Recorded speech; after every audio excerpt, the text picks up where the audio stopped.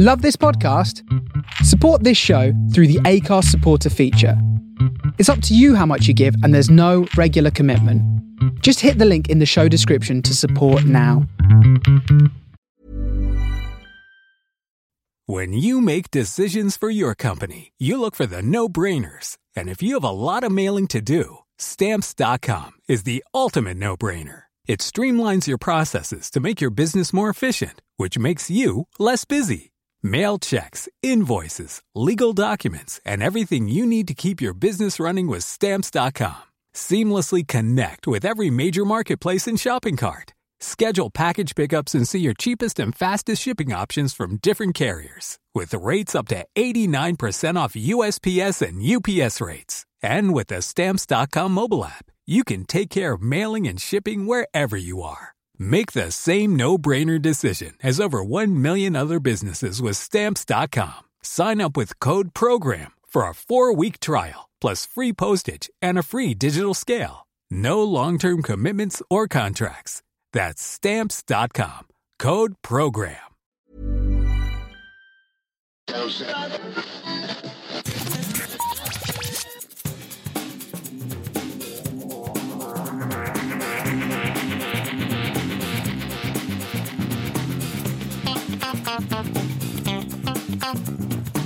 Hello and welcome to episode 142 of Geektown Radio, and we have a new co-host this week, and his name is Gray. Say hello. Hello. How are you doing? I am very well, thank you. Good. Would you like to tell the ladies and gentlemen a little bit about yourself? Of course. I am actually a teacher. I'm my day job, and in the weekends and evenings, I am a runner, and I watch films, and I like watching so much television. I don't know how I fit it all into my life. Yes, you've actually kind of come on board Geektown as the film reviewer, because it's one thing that we've not been massively covering that much recently, so it's quite useful. And you're London-based, so yes. or you will be closer to London-based in the next week or so. Yes, exactly. So that will be quite useful. And you did one thing this weekend, didn't you? Yes, I did. I went and saw a preview of Early Man, the Aardman Animations film. Right. So yes. That was exciting times. I was there just before the world premiere. They let sort of journalists and families of all the post-production crew in. Oh, cool. And it was a really good setup. They had lots of clowns and family entertainers for the little kids. And then great. Nick Park did an opening sort of speech before it played. So that was really nice to be part of. So Yeah, they're quite cool, some of those, particularly the ones that are aimed at the kids, because they do tend to cater for the kids as well. Yeah, so definitely. They're quite good, those. So what else have you been doing this week? So obviously I have to mix it in with my job as well. So I have been watching films, and it obviously gives me things to talk about in the classroom because I teach film. So that's obviously really relevant. So this week I went to see Early Man, and I also watched, possibly for the 14th time, Vertigo. It sounds bizarre, but it's a film the students have to study, but it's also become one of my favourite films. And I know when I was at school and I first studied media, I studied Psycho, and I got a bit hooked on Hitchcock. Yeah. So I'm watching Vertigo again for the 14th time. I've got some of the kids saying, "Don't you find that boring, sir?" And I'm like, actually, no, I find something new every time. Yeah. So that's exciting. And I also watched a German film called The Wave. Again, for school, 2009 film. It's about a teacher who basically demonstrates to the children that he could still run a dictatorship in Germany despite them being like anti-Nazi, and quite an interesting film. And again, to watch teenagers watching these sorts of films is fascinating for me because they go into it thinking, "Oh, I'm not going to like this, sir. I'm not going to like this," and they come out going, "Oh my word, that's amazing!" And so that's really good. So those are my films. I've been doing a lot of retrospective viewing as a contributor. I think you're going to find me always doing things that I should have watched right in the past. So I've been really trying to watch Black Mirror season 3, and I finished it just because I want to start watching season 4. Yes. So I finished watching season 3, and I know everyone talks about San Junipero, but my favourite one was the last one with Kelly MacDonald as the detective. I just thought it was such a brilliant episode, and it fascinated me, and I was a little bit hooked, so I enjoyed that. Yes, good series. Again, looking for the bizarre, I'm a big fan of this program called 19-2, and it's a Canadian drama based on 2 police officers in Montreal. Yeah. And I think it originally started off as a French drama back in about 2009, 2011, and it got transferred to a Canadian one. And I thought I'd lost it, and it got moved from Spike to BET on Sky. And so I managed to catch up on season 3, but I can't find out when season 4's coming. And I think it's the last season. And obviously I follow Geektown's list, and I've tried tweeting Bet, and I've tried tweeting the company in Canada, but had no news. I really want to see season 4. I'll have to have a look and see what I can find on that, because I don't think we've actually updated it since it moved off Spike. So I need to go and update that list. Yeah, I know it. Because I had it on like a series link, and I, for some fluke reason, discovered it had been moved to Bet Channel, and then so I found season 3, but I really want season 4. Yeah. I finally started This Is Us. It's been on my planner for months and months and months, and I didn't think I'd like it based on the premise that people told me about, but I'm like 4 or 5 episodes in now, and I'm a little bit hooked, and I want to try and get through that. It is incredibly addictive, that show. Because I quite enjoyed it, and you do spend the first episode kind of wondering, where on earth is this going? And then that little twist at the end of the first episode kind of pushes you on. Yeah. And then it's just the characterizations are so good. It's really solid series. I'm looking forward to that coming back. Some good actors as well. You know, Milo Ventimiglia, I loved him from Heroes. I just really like that.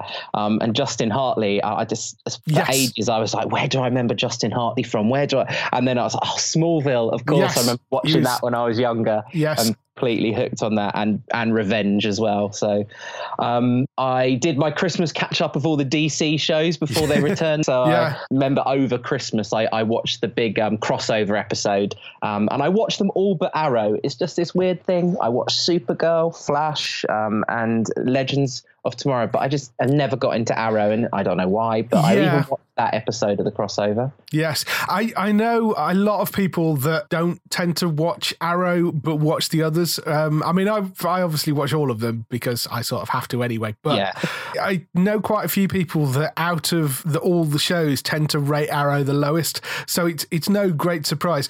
They're back in the US this week. I don't know when they're back in the UK yet. I saw Grant Gustin do sort of an Instagram about he's on trial in his first episode. So I know from what it left it in the last episode before it broke. I'm really excited about that coming back. Yes, it looks really good. It's just I don't know when Sky are going to bring it back. I think the fact that they've messed around with the US scheduling with this weird sort of split of Supergirl's back for like 3 episodes, and then Legends is taking that slot, and so it's a bit all over the place. I'm not sure what that's going to do with Sky, whether they're going to run it in the same way or whether they're going to hold it for longer. And because the problem is it's very difficult to predict with those shows because they've come back in January, February and March in previous years. Yeah. So there's no consistency. So we don't know when that's coming back. They've got a new one joining, haven't they? But will not be part of the crossover.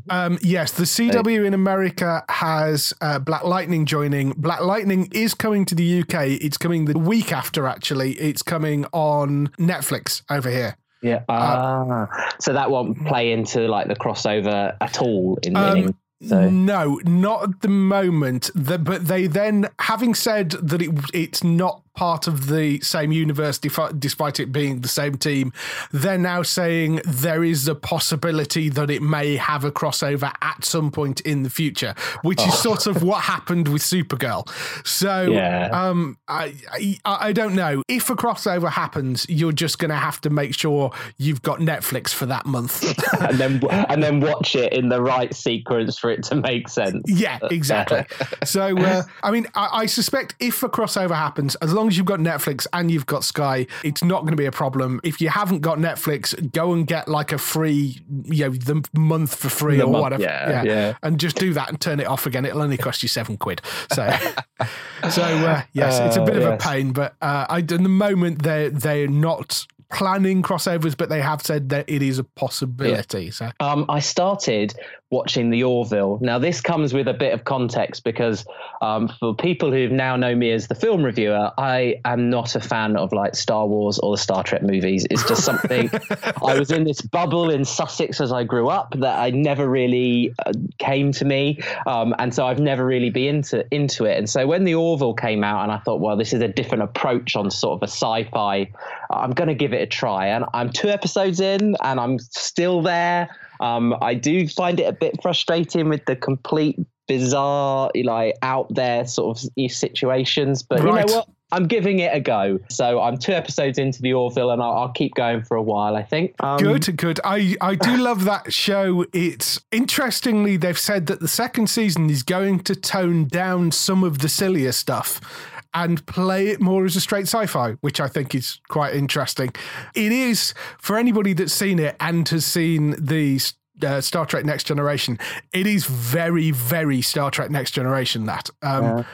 Much closer to it than Star Trek Discovery, which, I mean, Star Trek Discovery is brilliant, but this is far closer to what Next Generation was than Discovery is. So it's kind of interesting. But I really love that series. I think it's really good. And then the rest of my viewing, because I'm commuting at the moment before I move properly to London, are these loads of 30-minute programs to sort of like while I'm getting ready or going to bed and things like that. So I have been binging on Modern Family, Superstore, Trolleyed, The Simpsons, Bob's Burgers, Will and Grace, just these quick 30-minute things that don't take up a lot of thinking. Yes. And so I'm really up to date with all of those. There's controversial over the first Bob's Burgers episode. I don't know if you've got that at all this week. No, I haven't seen that. So they used fan art. They were trying to do this sort of homage to all the fan art of Bob's Burgers. Right. And so every cut of a scene went to a new animation, and these different ways that obviously fans of the show have drawn Bob's Burgers. Right. And I thought it was quite clever. But the reviews on some of the user reviews on some of the forums and IMDb and things like that are really slating the episode, saying it didn't work, it really distracting. And I was like, Bob's Burgers isn't a serious drama. No. You don't have to get that worked up. Yeah. I thought it was nice. It was clever. Yeah, it gave stuff back to the fans. So. Certainly sounds like a nice idea anyway. Yeah. So I'm loving Will and Grace's return. I think that well deserved. I love Karen. I think she's an absolutely fantastic character. But yeah, I really, really, really enjoy that. I mean, yeah, I've been watching that as well. It's as good, I think, as it was when it went off air, however many years ago it was. I mean, it's exactly the same show as it was back then. Possibly a little bit more political now because of some of the Trump stuff. Certainly the Trump stuff, yeah, certainly the first episode was. But I can't remember. Maybe that stuff was in there previously and I just didn't notice as much. But I really, really fun show. And if you like Will and Grace before, this is just more of the same. But I really enjoy nice, it. Isn't it? To sort of tap into it. And I've got all the original episodes on DVD somewhere, and I've got them on my Sky as well. And so again, I watch those every so often when I'm getting ready and things like that. And they're sometimes just nice to chill out too. Yeah, very much so. That's basically it. I've got a little bit of a week ahead planned. I know that Grace and Frankie is coming out on Friday on Netflix. Yes. And I binged those over the summer as I was moving jobs. So I had a week of not much to do, and someone had told me about Grace and Frankie, so I completely binged that. So I'm actually really looking forward to it coming this Friday. Yes.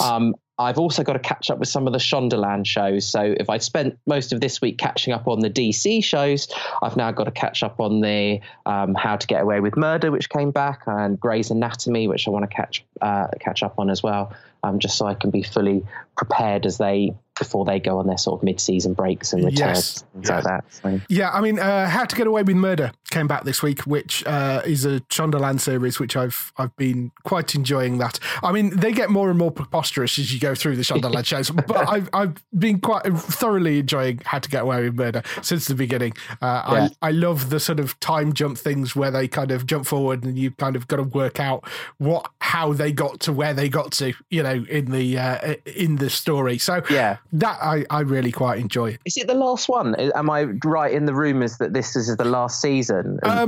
Officially, no. They've not cancelled it yet. So, I mean, maybe. It may be. I don't know what the... I'll have to go and check what the ratings are for it. But possible, because she has got quite a few shows out at the moment. Yeah. the network has. And they've got a new one starting as well. They might have a couple of new ones, actually. So maybe, but... Scandal's definitely finishing, thinking of Shondaland shows. That is ending. Yes, that is ending. So I've got about 2 episodes to catch up on with that as well. So. Yeah. So, yes, there's a lot of the Shondaland stuff out there. I've not watched Chicago Fire at all. And I've got to catch up with Grace and Frankie because everybody tells me it's great, and it's just one that keeps on slipping away from me, and I've not got around to watching, but everybody says it's brilliant. So it's really good. Yeah, it's one that I need to get to. Mainly this week, I mean, I've done quite a lot of Netflix catching up. Star Trek Discovery, of course, came back last week, which I've been watching. Mike, who occasionally does this show, tweeted me saying it's like Game of Thrones in space, this show, because they are fairly slapdash with whether characters survive or not, which is completely not Star Trek at all. If you've never watched Star Trek, Discovery is quite a good place to get into it, I think, because it's so much not Star Trek. Yeah. I remember Matt, when he was on, sort of says it's Star Trek for his age group, and he's a child because he's 22 or something. But but yes, so it is a very different take on Star Trek, but they are incredibly liberal with whether characters survive or not, which is great fun. Did they kill someone this week? Did I read something on a stream that someone did shock? They gave quite a shock death last week. I don't think they killed anybody this week. There's an episode that came out, we're recording this on the Monday, so there's an episode that came out today, which I have just watched, which again is superb. And there is a fan theory which has been going around quite recently, which I won't go into, but it does resolve that one way or another, that fan theory. This week we get to find out whether it's correct or not. So there is that. But yeah, I mean, honestly, superb, very well written drama. And I'll put it on my list, Dave. I'll put it on my list. I'll try. Yeah, it's you need to get more into more sci-fi. Also, if you're prepared to sort of get into sci-fi a bit more, The Expanse is the other thing you should look at, which is Netflix show over here. That's a really good, well written drama series. So and you've got Altered Carbon coming soon as well, which again is another superb looking series. That was an exciting trailer to watch. It was. I'm really looking forward to that. Other things this week, changing tack entirely. There is a show called My Next Guest Needs No Introduction, which is Dave Letterman's new show. Dave Letterman, the American talk show host, who has been off TV for a few years now, but he's now back with a monthly talk show. So it's one 60-minute episode a month they're releasing. Mm-hmm. There's 6 episodes in this first series, and the first episode, the guest for the entire 60 minutes is Barack Obama. Wow. So I did see it pop up on my Netflix. It told me, it recommended that as a show. Yeah. The one next month is George Clooney. So it's the type of guest you would dream of having on a chat show. They're either high-profile actors or high-profile politicians. They're people that interest Dave Letterman. And he managed to get Obama on for the first one, which is a fascinating interview. It's the first time he's really been interviewed since Trump came to office. They skirt round the issue of Trump quite a lot without directly mentioning him, but they skirt round some of the conversation points around that. So it's not like, what do you think of the current administration? There's none of that. It's more about sort of his life and him growing up and that sort of stuff. And they do discuss some of the current political climate, but not in so many words. But it's a really interesting, well put together interview thing of mainly the two of them just on chairs talking to each other. But there is some cut-in stuff that he's gone out and shot as well. So it's a mixture of different things. But if you like sort of good, solid interviewing, that's worth going to look at. Putting it on my list now. There you go. In terms of network things coming back, Bull came back, which is a wonderfully fun, standard US network show, but very, very watchable. Been thoroughly enjoying that. So that's back for its second season. Will and Grace, we already mentioned. iZombie has been the main thing I've been binging through at the moment because I was way, way behind on that. I'm now just at the start of the third season, and I'm really thoroughly enjoying it. The overarching story for each season season kind of shifts quite dramatically, and certainly the story going into the start of the third season changes things quite a lot. And I quite like it when shows do that, when they are kind of moving on and it's not just a repeat of the same thing over and over. So they're doing a really good job with that, and I'm thoroughly enjoying it. So my plan is to try and catch up before the season comes back again. And then Altered Carbon, as we mentioned, the new trailer for that dropped, and it just looks phenomenal. Again, another Netflix show. That's a show I think could be worth getting Netflix for if you haven't got it. So yeah. I know we're plugging Netflix quite a lot. I don't have a deal or anything. It's very good at the moment. Netflix is really good. So it is worth going to watch. Altered Carbon, I think, is going to be a very special looking series. I know. I mean, just when I saw the trailer, I'm quite a geek when it comes to like the ensemble cast, and so many faces were popping up in that trailer. Yeah. And it's just like, so it's got Dyken Lackman, who is in Agents of S.H.I.E.L.D., Kristin Lemon, who did Motive, the Canadian drama, right. Ato Asandoa, who's in Chicago Med at the moment, James Purefoy, Tamara Taylor was in Bones, and Hiro Kanagawa, he's been in so much recently. He's been popping up in so many TV programs. Yeah. He recently was I know he's been in Man in the High Castle, which I haven't been watching, but he was in Heroes Reborn. He's done a stint on the X-Files. He was in Legends of Tomorrow. It's that one of those actors that you recognize, and he just seems to be in so many programs, and then he's in this as well. And you just think, well, it's got to have a really good caliber of story as well if it's going to have a good cast like that. Yeah. It's a really solid looking cast. Very, very interesting looking show. I mean, with things like Blade Runner coming out, certainly has that sort of look to it, I would say. Yeah, it's got that sort of cyberpunk look to it. So I can't remember the exact date for that coming out, but I know it's very soon. I think it's early next month. February. I think it's the first Friday in February. Yes. I'm watching it on like the third time. Yes, I think that's correct. I know it's early February, so it'll be the first Friday in February, but that I think will definitely be one to go and watch out for. I think that's all the stuff we've been doing this week. Next up, we have some TV and film news.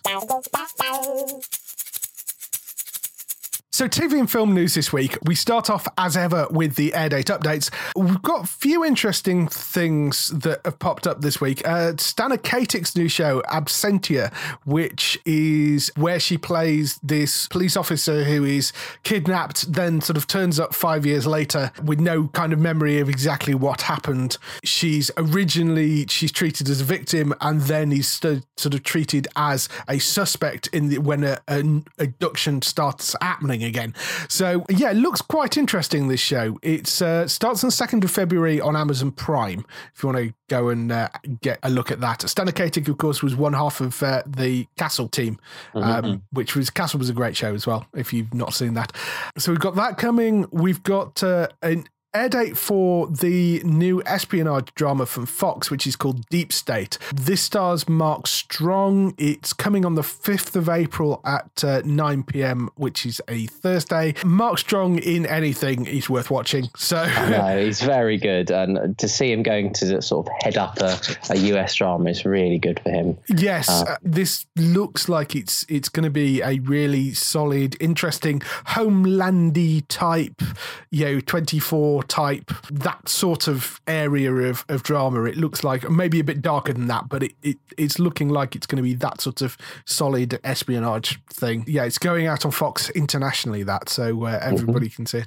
Luther has begun filming its 5th season in London with Idris Elba. So yes, a lot of people are very, very happy about that. Luther's an amazing show, so I'm very happy to see that back. We don't know when it's going to air. I mean, if they're filming now, that probably places it at the earliest at the end of the year. My guess is it might take the January slot. Yeah, we don't have a Sherlock coming back, do we? So, McMafia's had it this year. So what's going to take the January the 1st slot for 2019 if Sherlock's not ready? So yeah.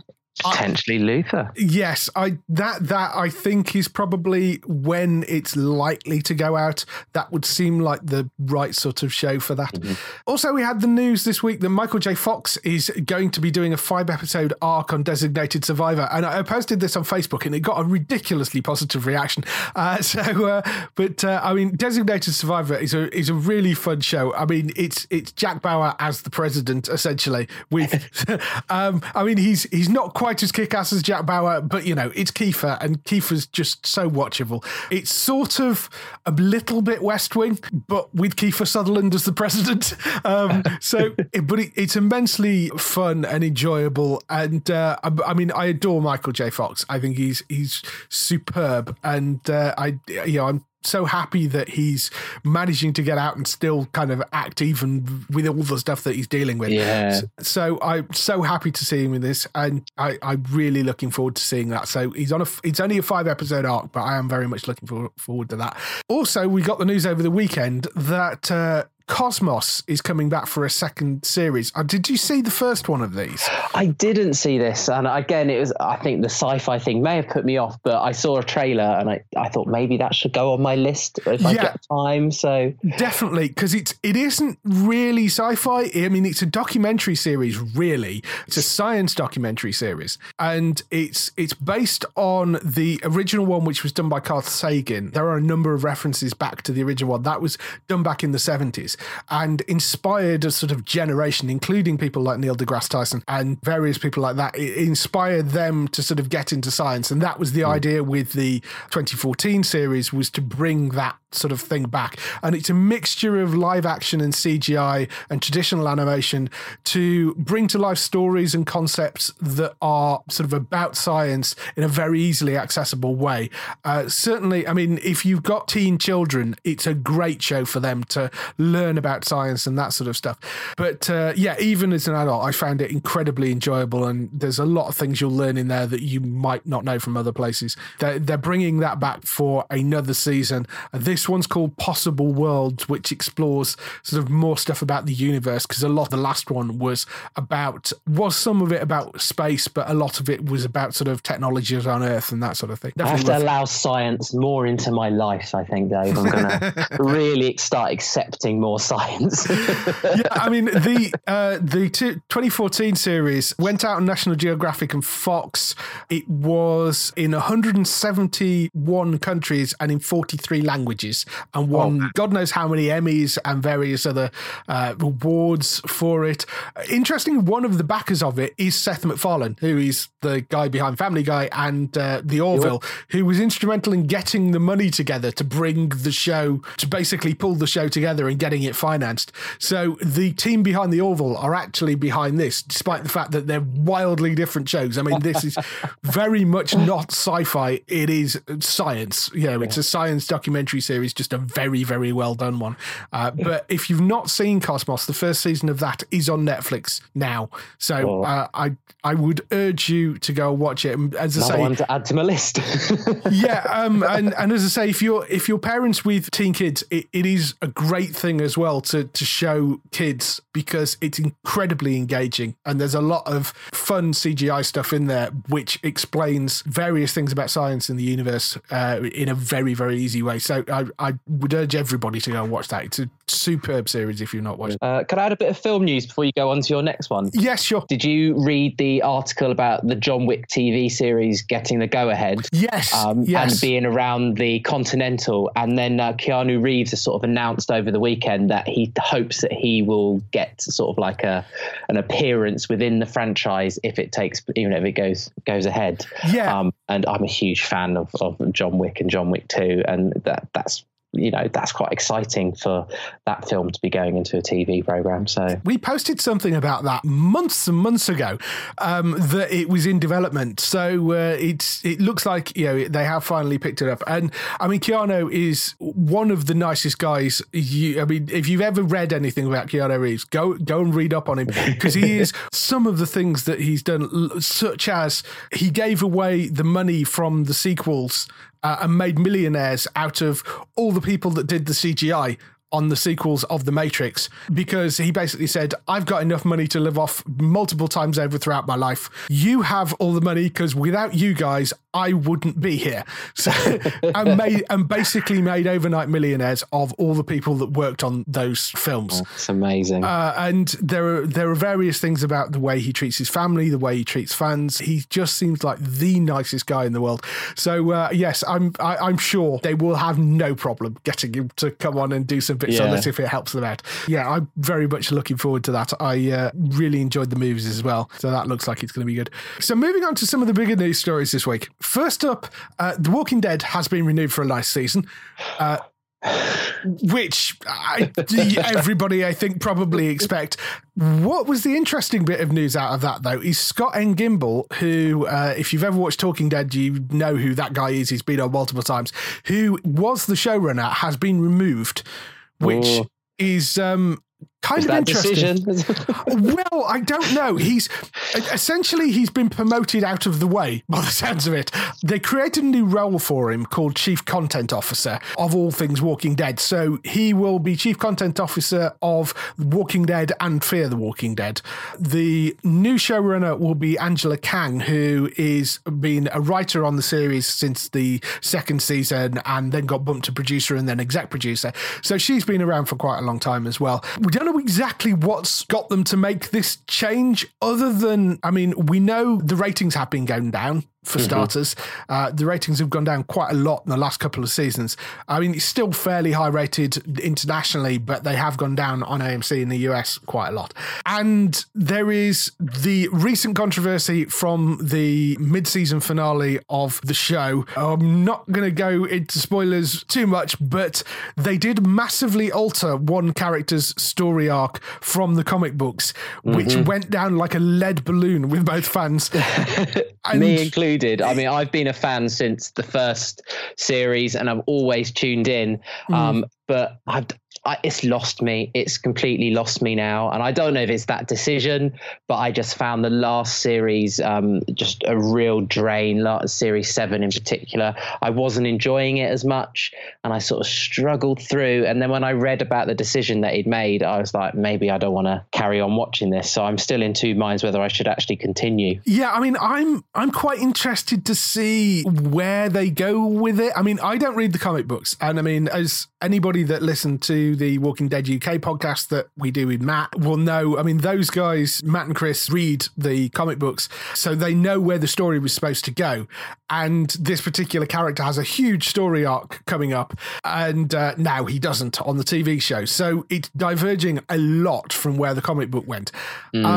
There is also the fact that behind the scenes, it sounds like it wasn't handled particularly well with the actor either, because he'd just bought his own house in Atlanta and then literally having been sort of basically not told that this was coming up. So he bought a new house and then 2 months later he's told you're off the show.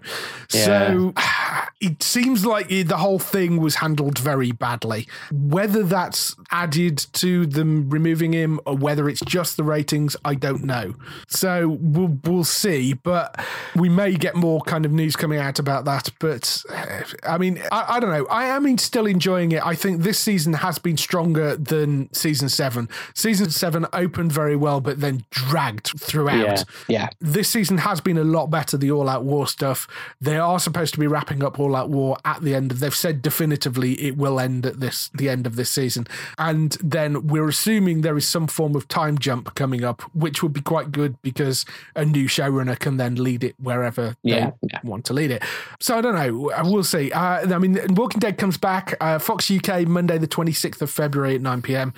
So we'll see the resolution of the fairly shocking mid-season finale, and we'll see where they go from there. But that huge change from the comic books. So that's, I don't know. We'll see what happens. Moving on, Channel 4 are developing a TV adaptation of Gareth Edwards' movie Monsters.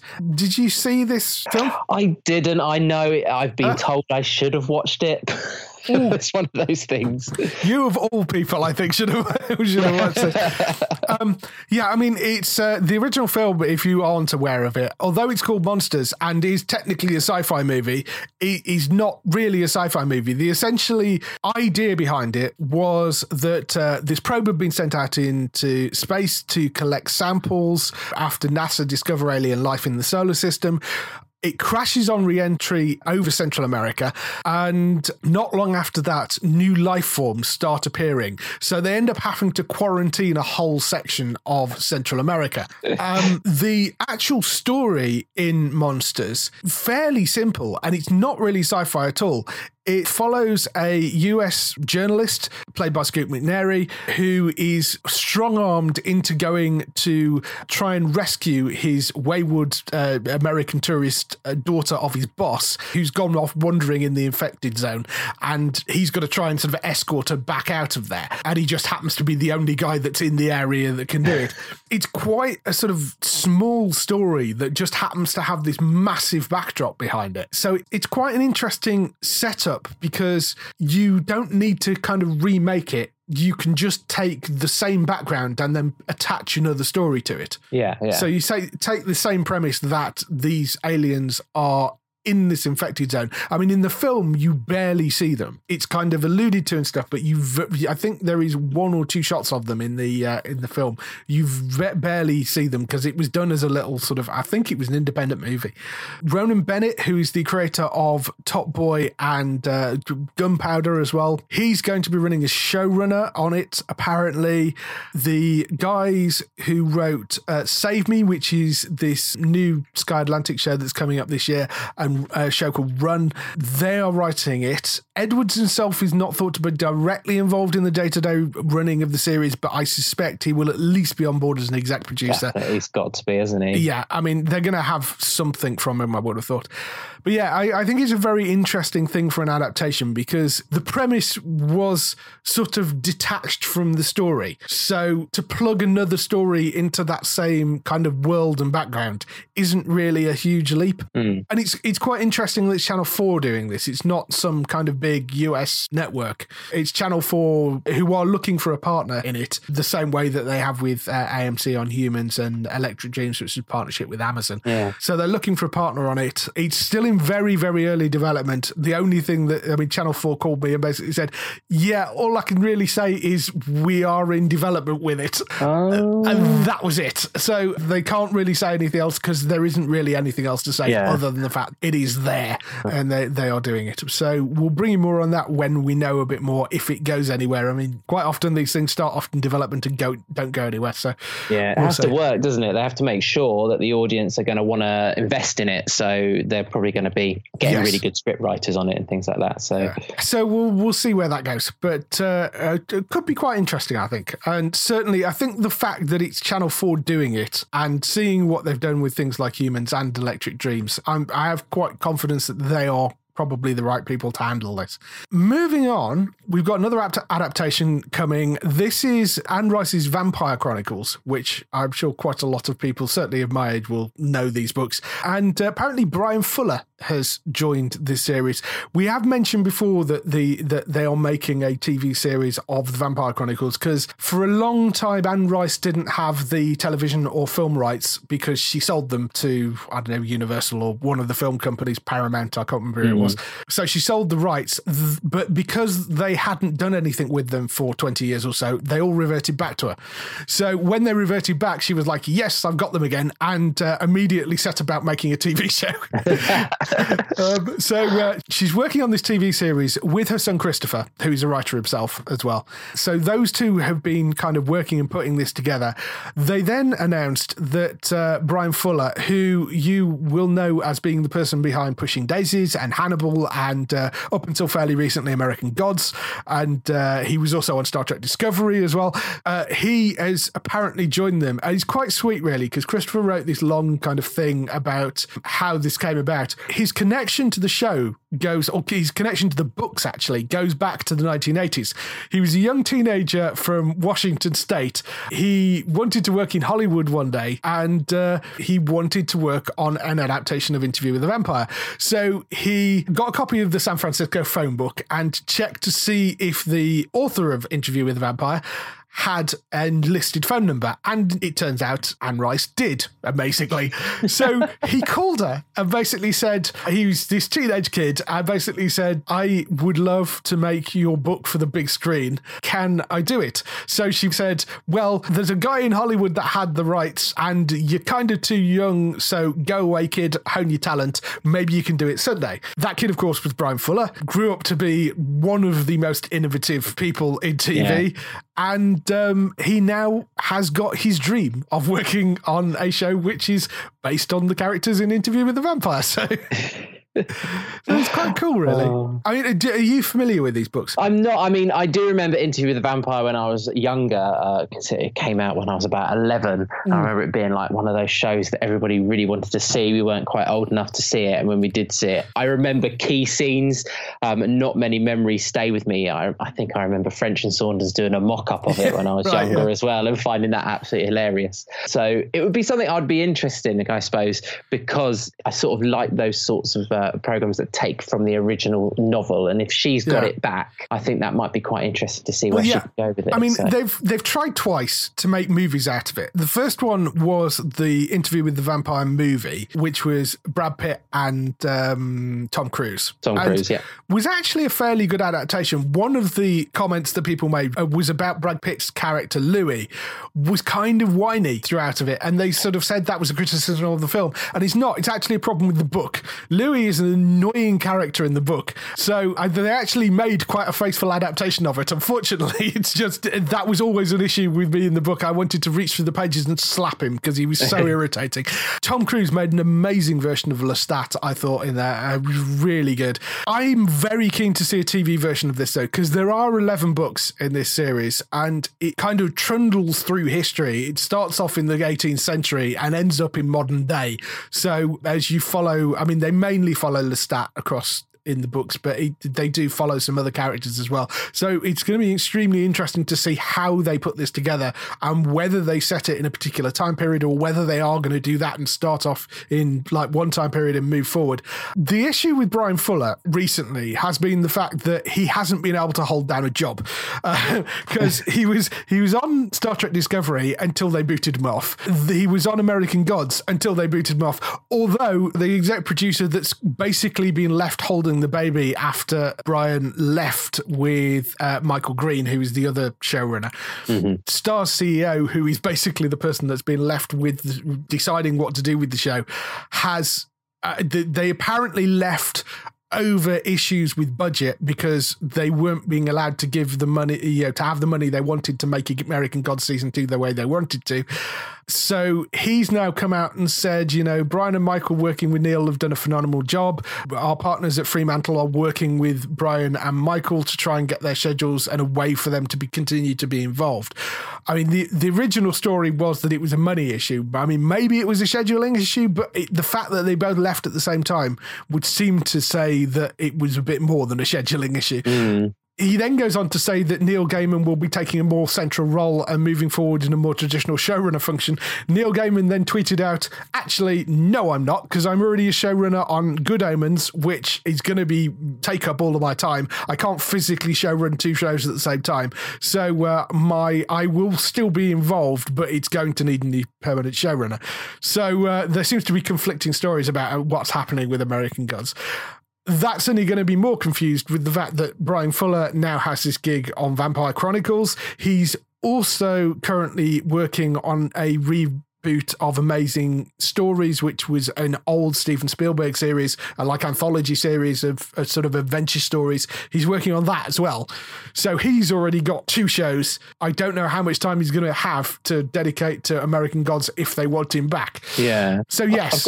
I've got a lot of... I mean, he created 2 of my favorite programs from back in the day. So I don't know if you remember this, Dave. There's a program called Dead Like Me. It was around 2003. Yeah. And I know it only lasted one season or 2 seasons maybe, but I absolutely loved it. And then obviously a few years after that, Pushing Daisies with Anna Friel. Yeah. That to me was one of the best programs ever. And I know that obviously was all during the writer's strike that we lost that program in particular. But I think Bryan Fuller has got a sort of a golden touch.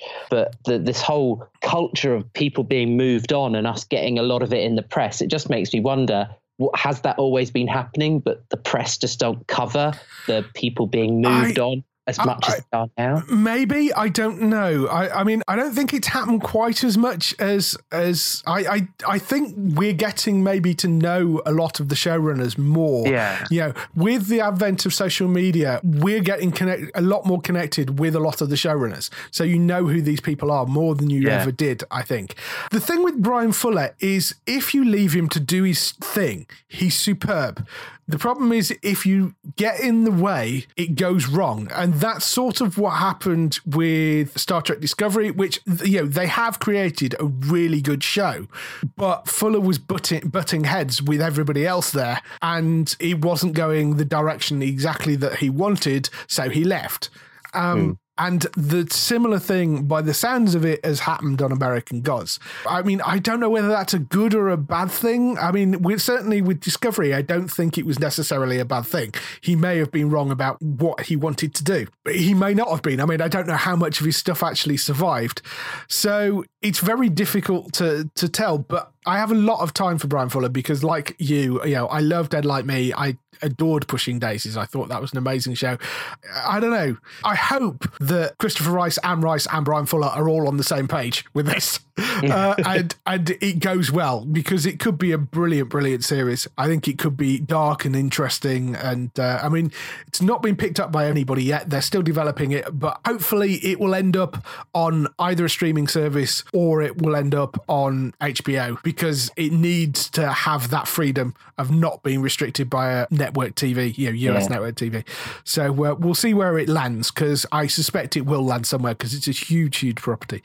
So we'll see what happens with it. Hopefully they're all on the same page and it all goes well. Hey. So that's all the news for this week. Next up, we have the interview.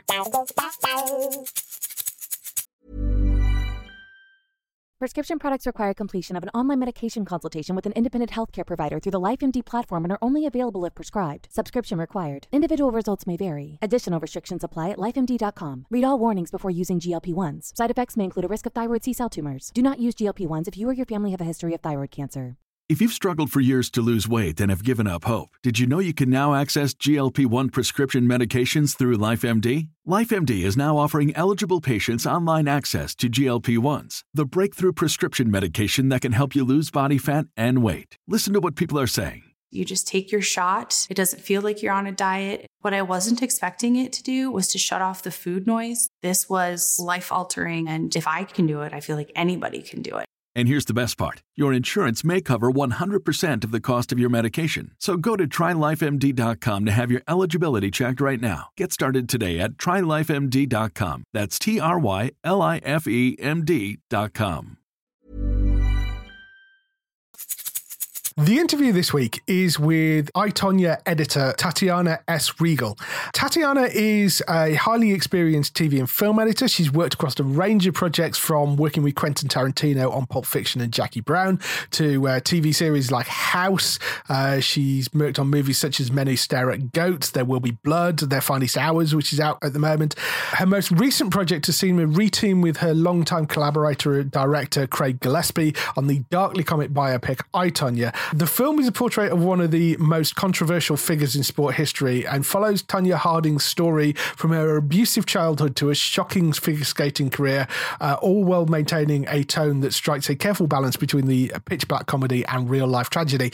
For those that don't know this story, there was basically an incident where people around Tonya, in order to advance her career, attacked one of her competitors, which might just help you going into the interview. As editor, it was up to Tatiana to balance the film's complex moving parts and setting a pace for the ambitious story while giving both the drama and the humour room to shine. Her work on the film has just recently earned an American Cinema Editors nomination. The film itself has also picked up multiple Emmy nominations as well, I think. So it looks really, really interesting and very funny, which is weird considering the subject matter. But it's worth going to look up the trailer, and it's out fairly soon, I think, in the UK. So here's the interview with Tatiana. We'll see you afterwards with some highlights for next week on TV. Hello. Hello there. How are you? I'm very well, thank you. Thank you for taking a bit of time to come on and chat to me. I think you're the first editor we've spoken to. Oh, really? Yeah. Well, then I can't go wrong. No. So you've got nothing to compare it to. It's great. I guess everybody thinks at a basic level they know what an editor does, but can you sort of describe what your job is from your point of view? Absolutely. I assemble the movie. Basically, they start shooting. I usually start around the time they begin shooting. sometimes a little bit before if it's a heavier visual effects movie. Yeah. But the norm is you start a little bit before, more or less when they start shooting. And they shoot, and I get the material the very next day, especially now with digital, but even back in the film time, they process it and turn it around and get it to the cutting room. And then I begin assembling it, sometimes on location, and sometimes I stay in Los Angeles away from them. And I start to put the movie together. I watch all the dailies.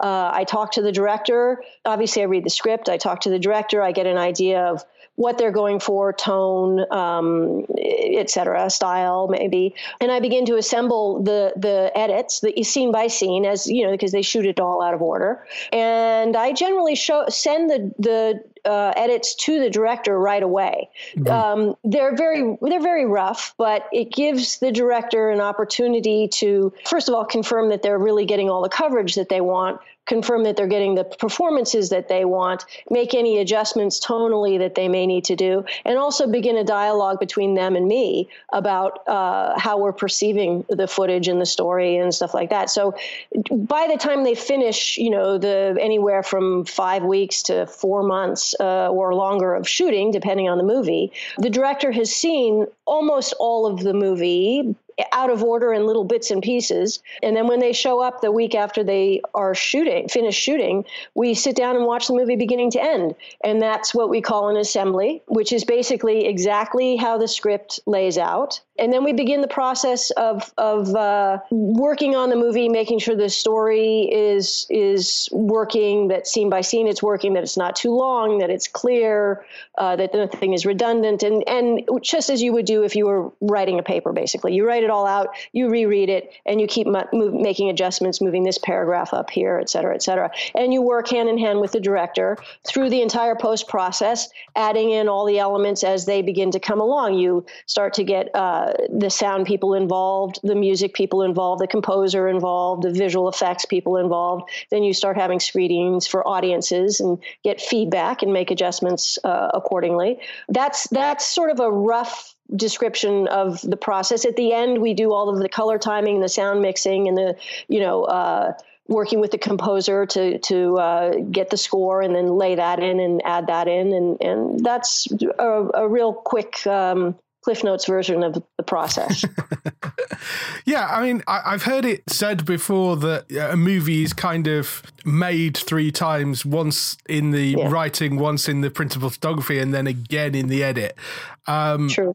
That, you would subscribe to that as well. Wholeheartedly. Yeah. It's a very interesting thing because, when it's in somebody's mind and they're writing it, it takes on another form and changes and develops. And the same thing during production, because you have now actors and locations and time and budget constraints and weather constraints and all of these things that start to happen. And it just keeps changing and changing and changing, usually, frankly, for the better. I mean, this thing becomes its own, it has its own life. It becomes its own identity. And so when it's actually in the film form and you're watching it, something that may have been very clear in script form is all of a sudden not all that clear, or vice versa. Something that was, that you felt in the script needed to be said or shown several times to make sure somebody got it. We get it very clearly. And sometimes that's even just a performance thing. You don't have to say the line of dialogue because your actor is so good that just with their eyes and expression is conveying something when that particular line of dialogue is no longer needed. So that's the process that you go through the whole time, just, fine tuning it and getting to the place where you're really telling the story, in the way you want to. What's the sort of balance of, in terms of, do you basically pick the shots that you think work best? I'm just wondering the sort of balance between the director having a say and sort of what you're picking out. Is it basically you using your judgment to pick it, and then the director will go, yes, I like that, or no, I don't? Exactly. Yeah. I mean, I on this particular film, I had a huge advantage because Craig Gillespie and I have worked. This is the 5th feature we've done together. Yeah. So obviously we know each other very well, and I know very clearly what he's going to want and what his sensibility is and his humor and his emotion emotion and all of these sorts of things. Obviously, with a new director, that's more difficult, and there's a little more work that goes into, communicating and getting to know each other that way. But generally, yes, the editor goes through, watches all of the dailies. You may get notes from the director of preferred takes, or I really like this particular moment, or something like that. And I look at those, and I obviously, give weight to those things, absolutely. But I also, as an editor, I like to say I'm sort of the only member of the film crew that's actually the audience. Yeah.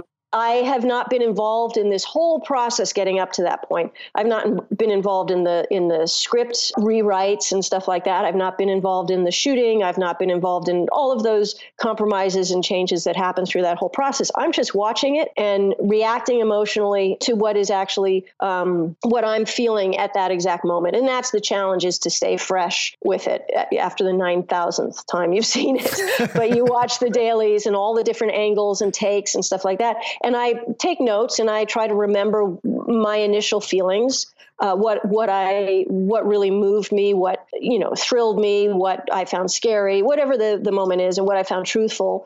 And I use those takes or parts of takes and show it to the director, and hopefully we're on the same page. Oftentimes, as you get the movie as a whole, you want to go back and make adjustments anyway, because, you need a particular character to whatever through the process, depending on the film. Yeah.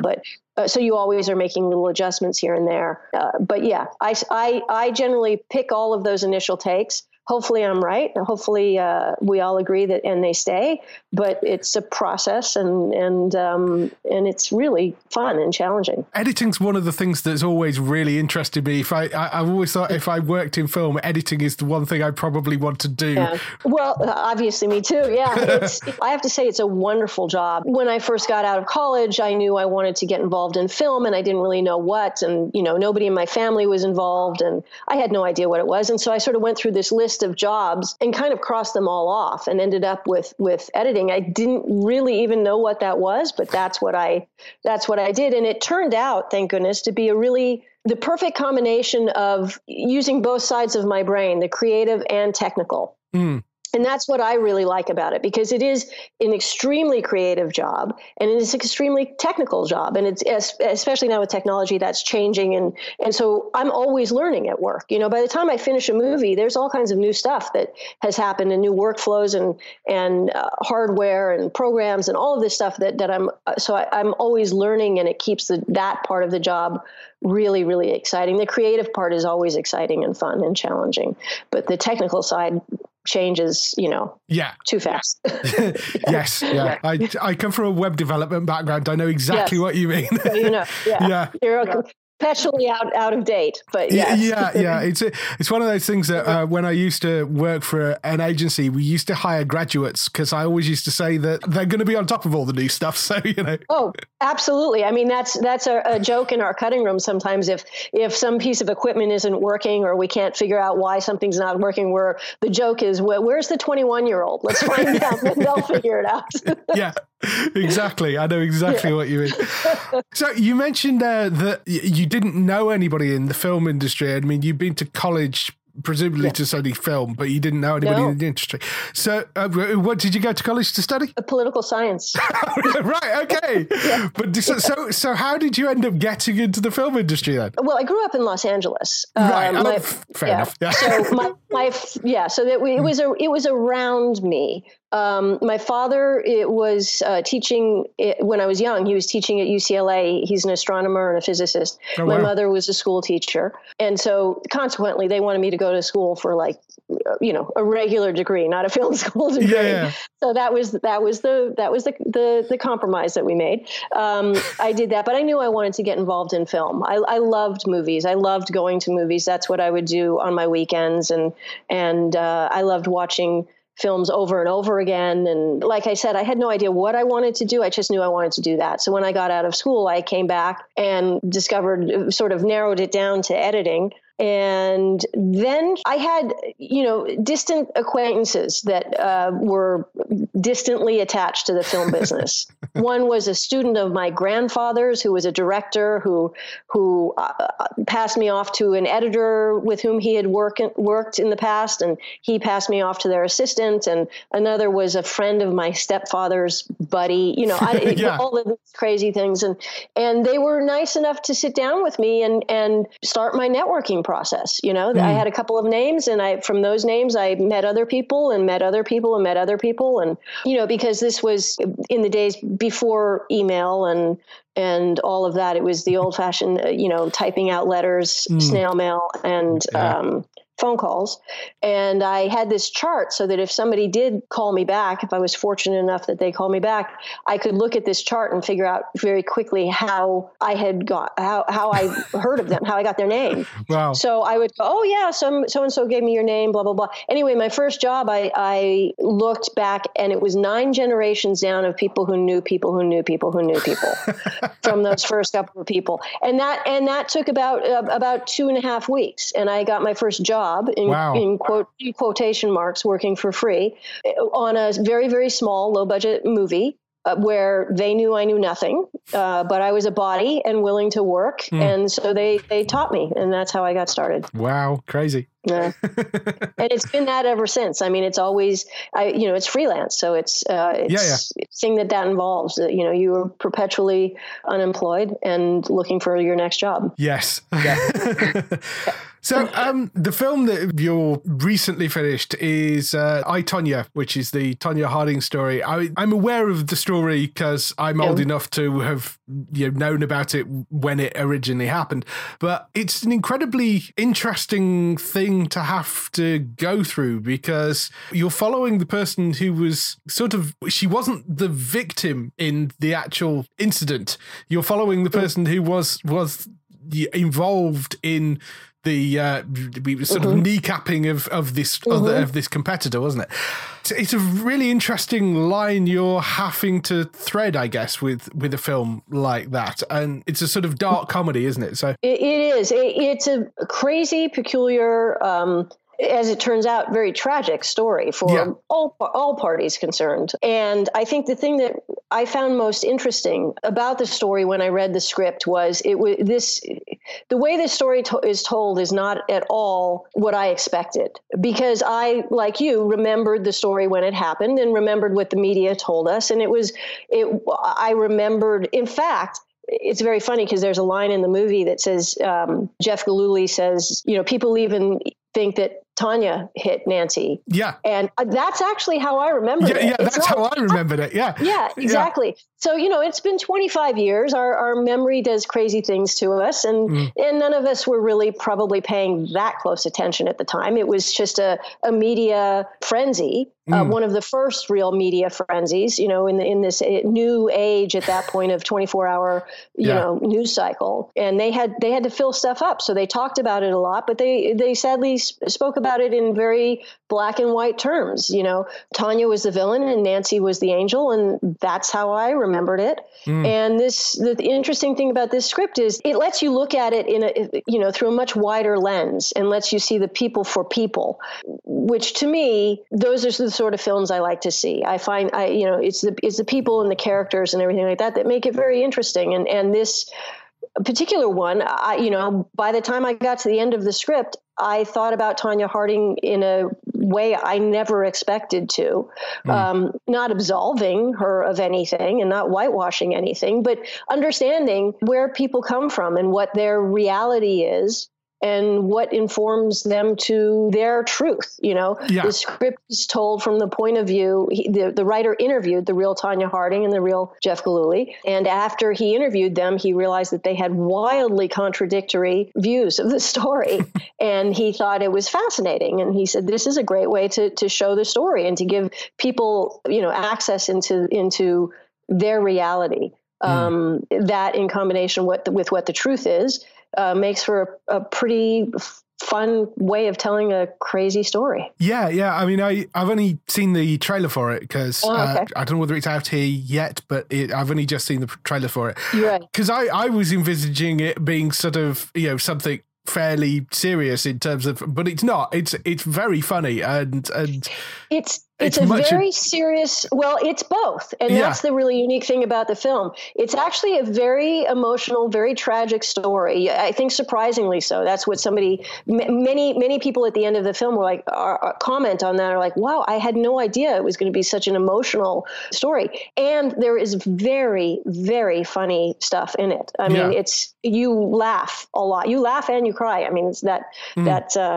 old saying. It's a film where you laugh and you cry, and you do. And nobody, no matter how you feel about either Tonya Harding or Nancy Kerrigan or the situation, I don't think anybody walks out of the theater at the end of it seeing what they expected to see. It's a very different and unique and fun, really fun movie, with lots of energy and emotion and comedy. Yeah. No, I'm really interested to see it. And because I kind of looked at it and thought, oh, it's a thing about figure skating and that incident that happened. And it's not at all that when you watch the trailer. So yes, I'm really interested in seeing the whole thing. I will go and catch it when it comes out. Please do. For you, what was the most challenging thing on that movie? Well, honestly, what we were just talking about, the general tone. I think it's very, very difficult from a storytelling perspective to have something that is very emotional and tragic with comedy. And it's a fine line to walk. And from an editorial perspective and a storytelling perspective, that was absolutely the most challenging. I mean, there were things that were challenging about, there are these fantastic skating sequences and, that were just fun to cut and really fun to put together. And each one has their own personality and energy and speed and for different parts of the movie and how those fit in. So, the film, there were elements of the actual film specifically that were challenging, but the biggest thing was just this tonal issue that can, a few degrees in any direction could be a bit of a disaster. Yeah. Do you have a particular genre that you prefer to work in terms of the films? Because you've done things that, like this, which is a very dark comedy. Fright Night was, obviously more kind of horror led, and then you've got things like the 3D concert movie of Glee, which is so different. And men who stare at schizophrenic. Men who stare at goats, and so you've got very different things. Is there anything? Is it any type of particular genre you prefer cutting? No, not really. I mean, I think the one thing that I would say, the Glee concert movie was just music and fun. There's no real story there. But with the exception of that one, I think that I always gravitate towards story. I not a particular genre. In fact, I try to avoid doing the same genre over and over again, if possible. Editors can get typecast just like actors and anybody else. Very, very quickly. You can get to be known as the action editor, or the comedy editor, or the horror editor, or whatever, which then, to me, begins to make your job very boring because you're sort of making the same movie over and over again. In the same way, I don't want to eat the same thing for dinner every night. I want to work on different things too. So I actively try to mix that up to the best of my ability, as if I have any control over that. But I do really try to mix it up. I like it. As a rule, if I had to say what it would be story motivated, if I'm touched by or interested in a particular story, and the sort of films that I would like to go see. Yeah, absolutely. You've done a little bit of TV work as well. You worked on House. I know you did a few episodes of, which was the incredible series, and a few other shows as well. Is there a difference in editing something for TV compared to editing for a movie, or other than the fact that the time is massively compressed? Well, that's a big difference, and that makes that really does make the job tough. There's not too much of a difference. I like both. I like both a lot. In fact, I've done a lot of television pilots, which is more similar to doing features because you're sort of setting the style and the general tone of the whole thing right away because it hasn't been done before.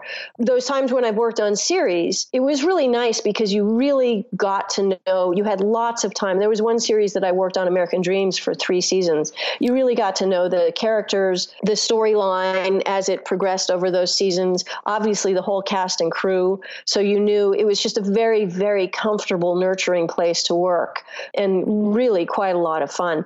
The schedules are crazy. I mean, you're basically doing half a feature every 8 to 12 days. And it's very, very fast, which does teach you to really trust your instincts. You know, when I'm putting together a scene, it made me much faster is what it did. It made me trust and understand, you know, what I thought when I was, as I was constructing a scene, to trust my instincts and to continue to move forward quickly, just because you don't have time. When you're in the feature world, you do have the luxury of having a bit more time to kind of go back and confirm and change and, you know, perfect stuff a little bit more. And the creative process takes time too. Yeah. That's the frustrating part with TV for me, is just like, I felt like I didn't have the time to really work that creative side and just have time to let it, you know, sometimes you have to walk away for a couple of days and come back and you're like, oh, hey, I see that. I get it now. You know, it's like a jigsaw puzzle. You're stuck and you're stuck and you're stuck, and you get up and walk away and come back. And it's like, well, why? It was sitting right there. The piece was right there. Why couldn't I see it? That's the disadvantage with TV, is you just don't have the time. Yeah, absolutely. A lot of the composers I talk to say very much the same thing. Of you just have to go with your gut when you're writing for TV compared to a film. Absolutely. Yeah. We were talking earlier about how the editing process can change a film. Has there been any time when you've been working on something that has utterly altered at the edit point from what you kind of originally thought the film would be? Definitely. That's happened a number of times. Sometimes it happens within just a scene. You know, there's a scene that you're putting together that when it's in the context of the whole film, you realize that scene, if it's put in a different location, can mean something very, very different, or if you only show part of the scene. But I've worked on other films where I've come in to either help and or recut movies that were problematic, which is a really fun, difficult, and challenging thing to do. Because, you know, you're sort of walking into this somewhat chaotic situation that's often, you know, politically difficult and emotionally difficult for parties involved. And, you know, you have to come in and just try stuff and see if fresh eyes, you know, to come in and see if you can do it. And I have done that on few films where I have massively changed what was there, either structurally or just performance wise. And it's really, really fun. It's not at all about somebody else doing something wrong. It's about, you know, sometimes you kind of go down a rabbit hole and you just can't, you're just too close to it and you just can't get yourself out. Or there's a personality thing, you know, between an editor and a director, or the studio and the director, or whatever it is. And you just sort of need somebody who's not involved in any of that drama to come in and say, hey, how about this? Yeah. You know, and it's a fun and challenging position to be in. Yeah. That must be a difficult process to go through, and just sort of walking it, because you're not entirely sure what you're walking into, I guess, sometimes. Oh, you're never sure what you have no clue. There's a lot of like, ooh, I hope this works out. Sometimes though, when I do that, I've watched films and I can absolutely see what the issue is. You know, you can see that it's a wonderful movie, but it's just gotten in its own way. Other times I've watched the film, you know, there've been times where I've passed on jobs where I watch it and there've been times I've passed because I liked it. I'm like, why are you recutting this? This is great. And there are times when I've just watched it and I'm like, whoa, I don't know. I have no idea what I would do to help that movie. Yeah. And, you know, I can't help you. And then, you know, but when I do watch something and I see that I think I can help it in some way, it's really, really fun to do that. Does it make it difficult for you watching films these days? Because, I mean, can you just go in and watch something and kind of remove the editor part of your brain and sit and enjoy something? Or does it click in? Or do you know that it's not working and that's when it clicks in? When a film is good and, you know, is emotionally working for me, I am an audience member 100%. I'm not watching anything but just the pleasure of watching a great movie. And that's really fun. If a film is not good, that's all I think about is, why did they do this? What if they had done that? How come that, and that's not fun at all. Yeah. But no, when it's a good movie, I can be just the best audience and not watch anything from any professional place. That's good. I'll finish with the last two questions we always ask people. First question is, what TV shows are you watching at the moment? Well, I just finished binge watching The Crown, which I love that show. It's very popular. Yeah. It's just lovely. I mean, I have to say I'm extraordinarily impressed by it. It's a fun show to watch. About these people, but not really, especially as an American. Yeah. And it's beautiful, and the performances are great, and the way it's shot's great, and the music's great. Everything's lovely about it. It's just really a fun show. So that's the first one that comes to mind. I recently watched, I'm trying to think what else. Oh, well, I actually recently just binge watched all of Game of Thrones, which really? I had worked on the pilot, and I hadn't watched it since the pilot. Wow. And so I had the opportunity to just sit down and plow through. Well, at the time it was 6 seasons, and then I watched the 7th live, but plowed through all 6 seasons of it, and that was fun. So So if you worked on the pilot, did you have any inkling of how massive that show was going to end up becoming? No, you never have any idea. I mean, not at all. I worked as an assistant editor on Pulp Fiction too, and I had no clue about that one. All I knew is that I loved the movie, and I could quote all of the lines, and we had a blast working on it, and Quentin was fantastic. But you're in a bubble, you're in a vacuum, and you have no clue what the world. I've worked on many films that I thought were fantastic, and nobody else responded to them. So you have no clue. You finish it, you put it out there, and you cross your fingers. And sometimes it's, just a huge, massive reaction. And sometimes it's just like, oh, well, next. Pulp Fiction must have been a crazy thing to be editing on, because that's just, I mean, that the way that is cut together with it, kind of in backwards and sort of random order and stuff, that must have. It was fantastic. But that, Quentin's script was that way. I mean, he put it together. It was that way from the beginning. And I don't think there was anything that moved around, actually, which is that I'll say that is one of the few films where it was probably the film where the least amount of structural work was done. And by least, I mean, I don't think any structural work was done in post. Yeah. It was 25 years ago, so I might be wrong, but as I remember it, but it was a blast. I've worked on 3 films with Quentin as the assistant and additional editor. I was working with Sally Menke, his longtime editor, for years. And that was amazing experience. Yes, I can imagine it would be. Yeah. So last question. If you had the opportunity to work on any TV show, past, present or future, which show would it be? Not a show. And you kind of stuff there because everybody says Game of Thrones for this question. You can't use it because you've already had it. Used it already? You used it already, and you can't use a show that you've already been on. So I've really blown that, haven't I? Let's see. Here's my dog barking to help. There's so many shows that I love. I really love Broadchurch. I'm drawing a blank now on shows. I watch television more than I watch movies, I'd have to say. Right.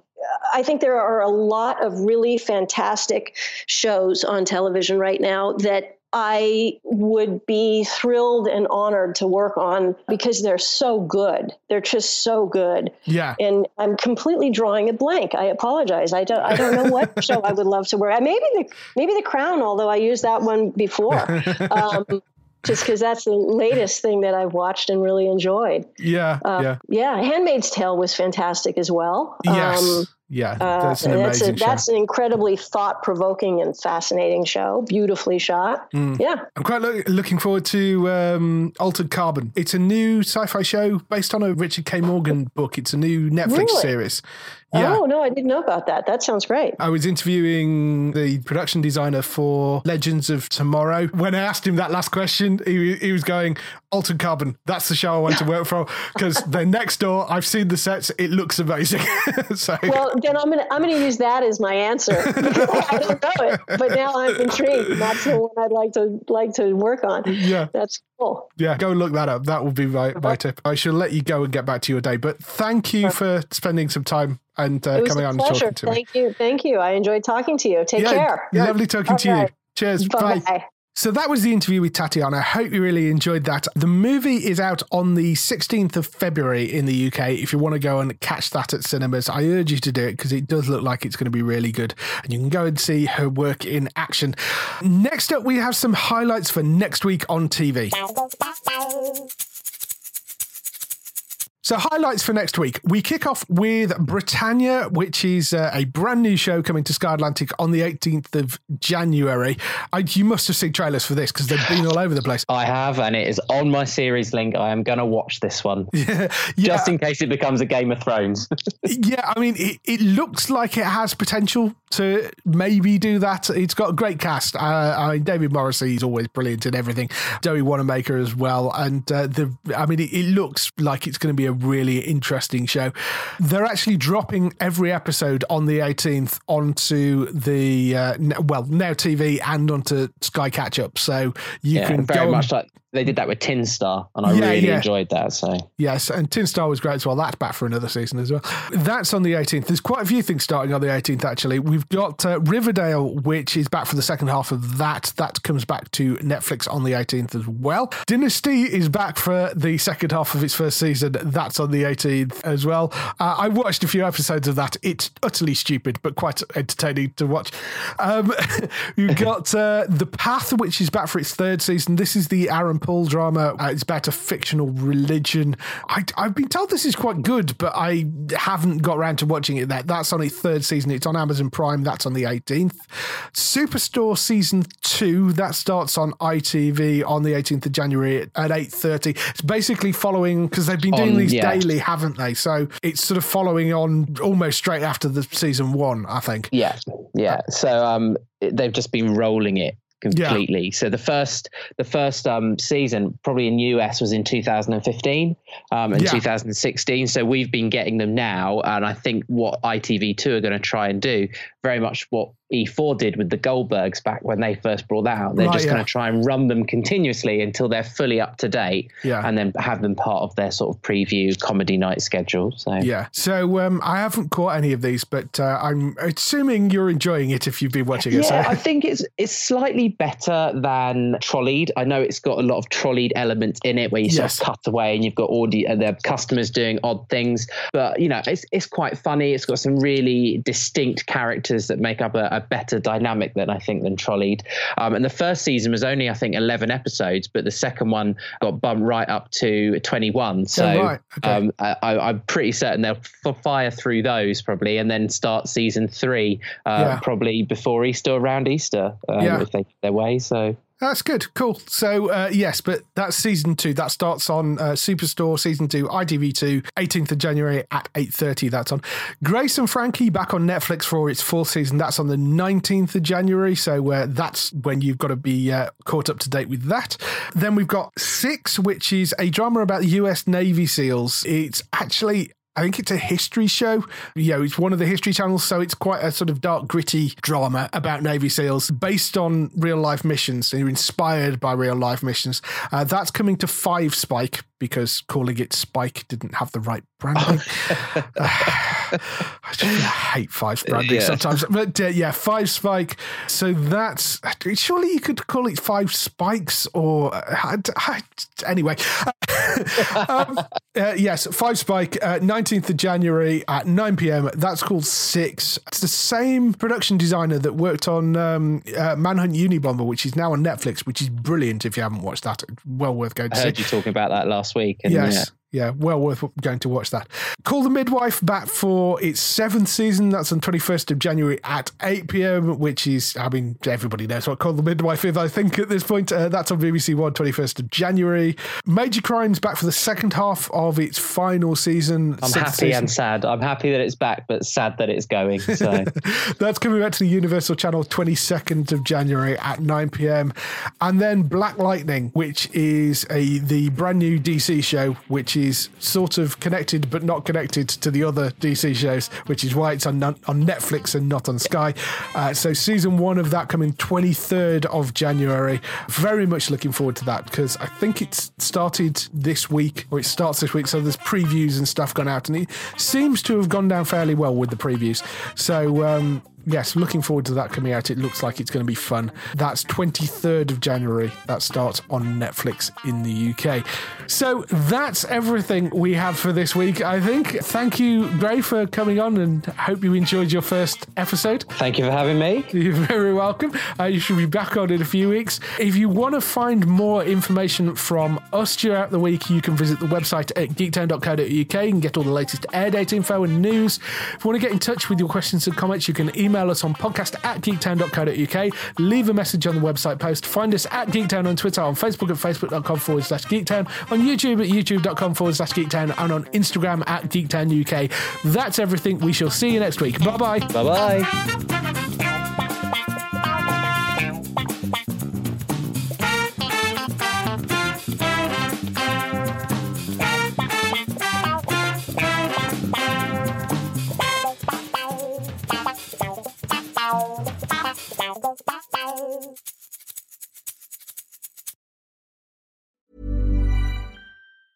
Sick of being upsold at gyms? My guy, you're currently a base member. For $90 more, I can upgrade you to our Shred membership. For $130 more, you'll be a Swole member. And for just $300 more, you'll reach Sweat Platinum. At Planet Fitness, you'll get energy without the upsell. Never pushy, always free fitness training and equipment for every workout. It's fitness that fits your budget. Join Planet Fitness for just $1 down and $10 a month. Cancel anytime. Deal ends Friday, May 10th. See Home Club for details.